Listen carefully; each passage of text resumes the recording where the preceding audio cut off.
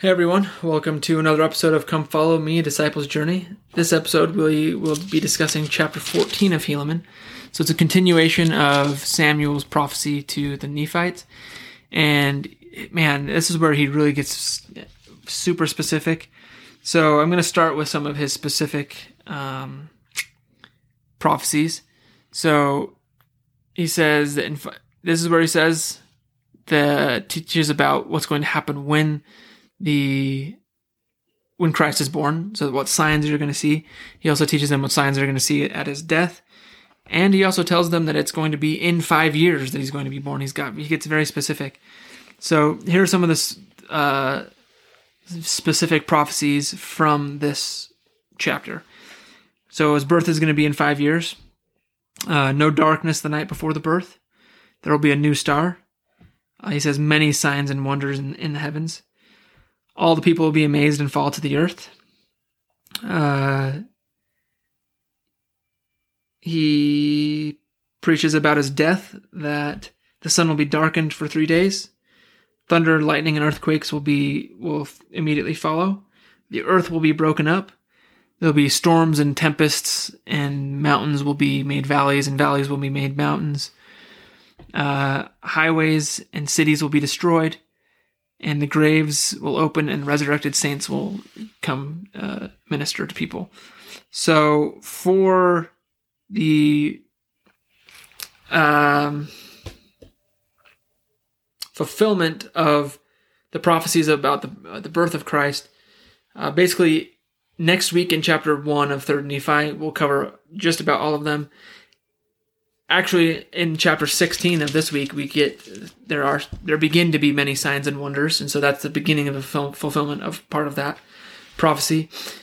And then the fulfillment of the prophecies about surrounding the Savior's death are all in 3rd Nephi chapter 8, basically, with one curious exception, and that is that the graves being opened and resurrected saints appearing. We don't get that told to us that happened until 3rd Nephi chapter 23, when the Savior is there. He calls Nephi up and says, "Hey, I'm looking through your records, and wasn't it prophesied? Didn't Samuel the Lamanite prophesy that graves would be opened? And didn't that happen? And you guys know that happened. You've witnessed that. We need to write that down." And so then they go and they write it down then.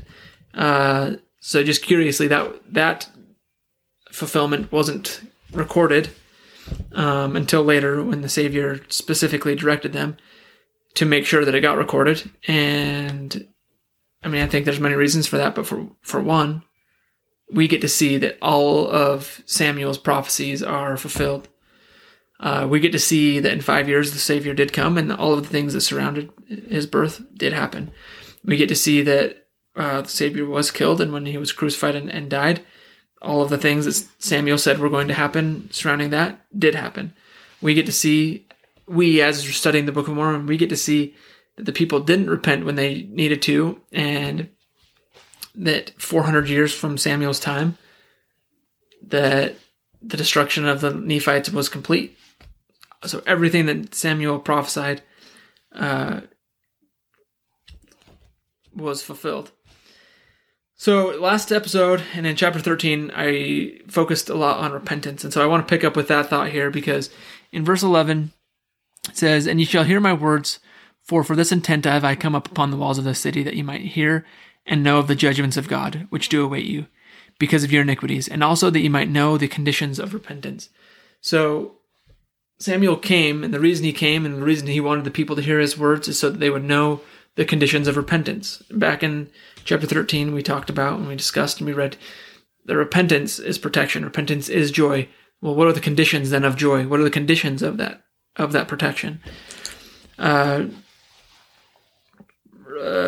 Richard G. Scott taught these things about the conditions of repentance.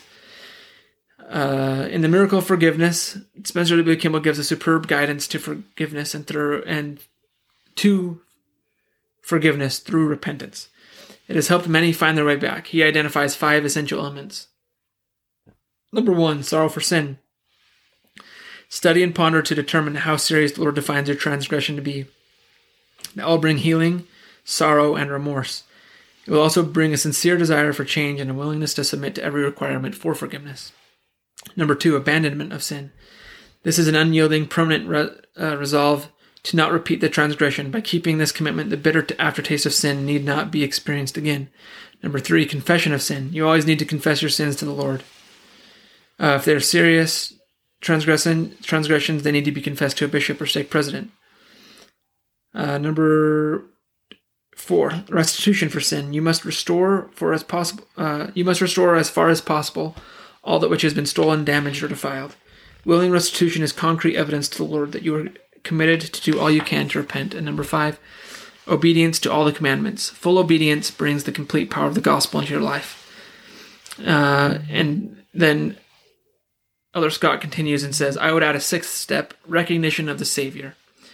Of all the necessary steps to repentance, I testify that the most critically important is for you to have a conviction that forgiveness comes because of the Redeemer. It is essential to know that only on His terms can you be forgiven. This makes me think of a talk by Elder Renlund where he said that, actually I might have this right here, without the Redeemer, the inherent hope and joy evaporate, and repentance becomes simply miserable behavior modification. But by exercising faith in Him, we become converted to His ability and willingness to forgive sin. And so, in echoing what Elder Scott said, Elder Renlund teaches us that without Christ, the steps of repentance, quote-unquote steps of repentance, the conditions of repentance, are just miserable behavior modification. But with Him, it becomes powerful. It becomes protection. It becomes joy. The other thing that's just, to me, awe-inspiring about the Savior and how the gospel works and has matchless love, and is that as we have faith in Him and we turn to Him and we begin to repent, He gives us a greater ability to repent. He gives us a greater ability to overcome our sins. He aids us and assists us. He doesn't say to us, you do all of this and then I will forgive you. He says, come to me and I will help you become a better person. I will help you overcome this. Not only will I forgive you of it, not only will I not remember your sins no more, but I will be there. I will give you myself, my heart, to make you a new person, to make you a better person, so that you can overcome the sins that easily beset you. And as we become a better person, we then have greater faith that we can go to Him and receive greater power. And now with that greater power, we have greater faith that we can go back to Him and get greater power. And it's this cycle that is self-perpetuating if we let it be. Okay, so we have talked about the signs and the very specific signs that Samuel the Lamanite prophesied about the coming of the Lord. Why? Why did he do that? Well, he tells us in verses 12 and 28 and 13. So I'm going to go to 12 and then 28 and back to 13. So he says, and also that you might know of the coming of Jesus Christ, the Son of God, the Father of heaven and of earth, the creator of all things from the beginning, and that ye might know of the signs of His coming. So he says, I came to you in verse 11. I came so that you can know the conditions of repentance and so that you can also know Christ. So you can have faith in Him so that He can help you in repentance. And then he says, and I'm telling you the signs to the intent that ye might believe on His name. The signs are there to point them to Christ. Okay? Verse 28 says, and the angel said unto me that many shall see greater things than these, to the intent that they might believe these signs and these wonders should come to pass upon all the face of this land, to the intent that there should be no cause for unbelief. He was giving them such specific signs so that when they saw them, they would have no excuse not to believe. They would have to believe because it was so clear. And now let's go back to verse 13. So what's the point of that? What's the point of the belief in Him? To the intent that they might believe on His name. And if ye believe on His name, ye will repent of all your sins, that thereby ye may have a remission of them through his merits. He wanted to create faith unto repentance. That's what this was all about. That's why Samuel was so specific. That's what he was preaching. He told them to repent, but then he said, I'm going to tell you these specific things, these prophecies, so that for those of you who are listening with your minds and your ears and your heart, I'm going to tell you these things so that when you see them, your faith will be built. For those of you who aren't listening, it will be to your greater condemnation because it will be so clear. So pay attention and listen, because if you will allow a place for this seed, if you allow a small place, then what I'm about to tell you, is Samuel speaking metaphorically here, what I'm about to tell you will allow you to build your faith unto repentance. Now back to verse 11 where he says he came to teach them the conditions of repentance. Well, how did those conditions of repentance be possible? Okay, so I'm going to try to connect a few thoughts here. So remember, I read 5 things from Elder Scott was quoting President Kimball, and it was sorrow for sin, abandonment of sin, confession of sin, restitution of sin, and obedience to all the commandments. And Elder Scott kind of called those the conditions of repentance. And then he added the recognition of the Savior. Well, we've kind of talked about that already, but in verse 18 he says, I got a back step here. Verses like 16, 17, and 18. Well, 16 and 17, he talks about that Christ has to die. He's going to come, and he has to die. And then in verse 18, he tells us why. Yea, and it, meaning the atonement, the sacrifice of Christ, bringeth to pass the condition of repentance. So as Elder Scott said, I would add a 6th step, recognition of the Savior. Of all the necessary steps to repentance, I testify the most critically important is for you to have a conviction that forgiveness comes because of the Redeemer. That's what Elder Scott said. What Samuel teaches us is that it's because of Jesus Christ that the first 5 steps that President Kimball gave us, sorrow for sin, abandonment of sin, confession of sin, restitution for sin, obedience to all the commandments, that those conditions of repentance even is possible. You need to bring it to pass the condition of repentance. That whosoever repenteth, the same is not hewn down and cast into the fire, but whosoever repenteth not is hewn down. So Samuel teaches us that it is only because of Christ that repentance is even possible. He also teaches us that physical death is overcome because of Christ. He teaches us that our first spiritual death, meaning that we are out of the presence of God right now, as a condition of the fall, is overcome free of charge, free. It's a free gift for all. So overcoming physical death, free for all. Overcoming the first spiritual death, free for all. He then calls it a second spiritual death, but that is conditional upon our repentance, and he makes that clear, he makes that very clear. This has, if you want a companion study to know more about physical death, the first spiritual death and the second spiritual death, Alma chapters 40 through 42, which we studied a few weeks back. Great. They go hand in hand. But Samuel, I think, explains this very well about the second spiritual death. And that's what we are trying to overcome through our repentance and faith in Jesus Christ.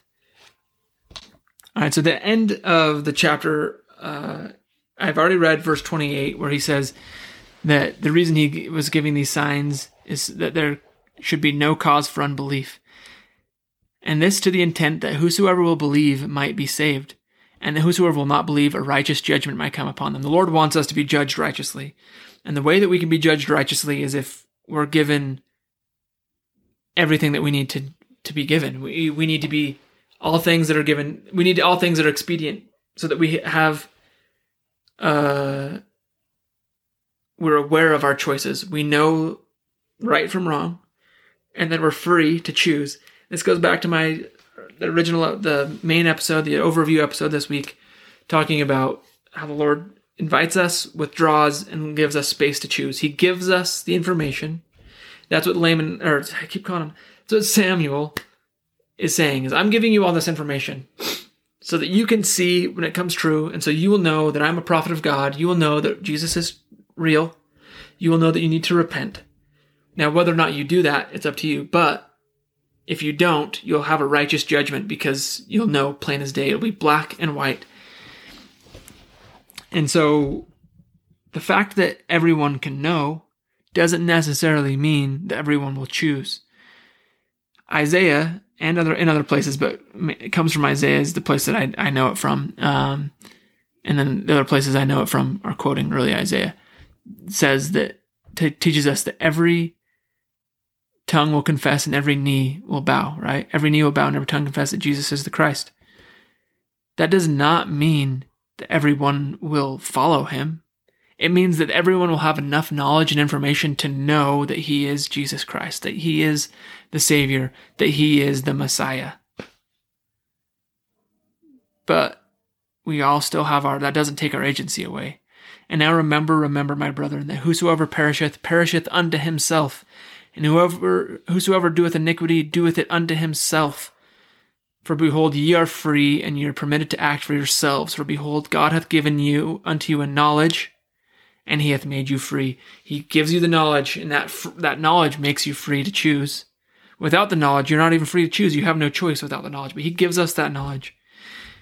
Samuel gives us such specific prophecies so that the people would have that knowledge, so that we would have that knowledge too, of Jesus being the Christ. Go back to what I said in the overview chapter about how does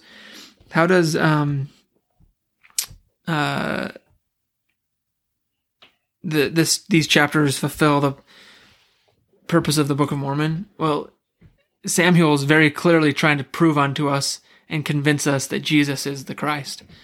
And now with that knowledge, he says, you've been made free. Now make a choice. Choose how you act. Choose to remain in iniquity or choose to repent. Choose iniquity and wickedness and misery, or choose repentance and protection and joy. He hath given unto you that you might know good from evil, and he hath given that you might choose life or death, and you can do good and be restored unto that which is good, or have that which is good restored unto you, or you can do evil and have that which is evil restored unto you. We have a choice. We have agency. Samuel just lays it out there for us. All right, that's it. That's it for chapter 15. I appreciate you listening. Samuel, what I hope you see this week is his persistent call to repentance. And it's a call that as echoes Elder Renlund's words that I read earlier in this episode, and that is that repentance is only possible through Christ. And he also echoes the words of Brother Owen that repentance is always positive. He didn't come to scold the Nephites and say, you need to repent and go through this hard thing of repentance so that you can be miserable. No, you need to repent because I want you to have joy. And that's really the message of Samuel the Lamanite. I hope you'll join me next time. Thank you for joining me. Next episode, we will discuss chapter 15.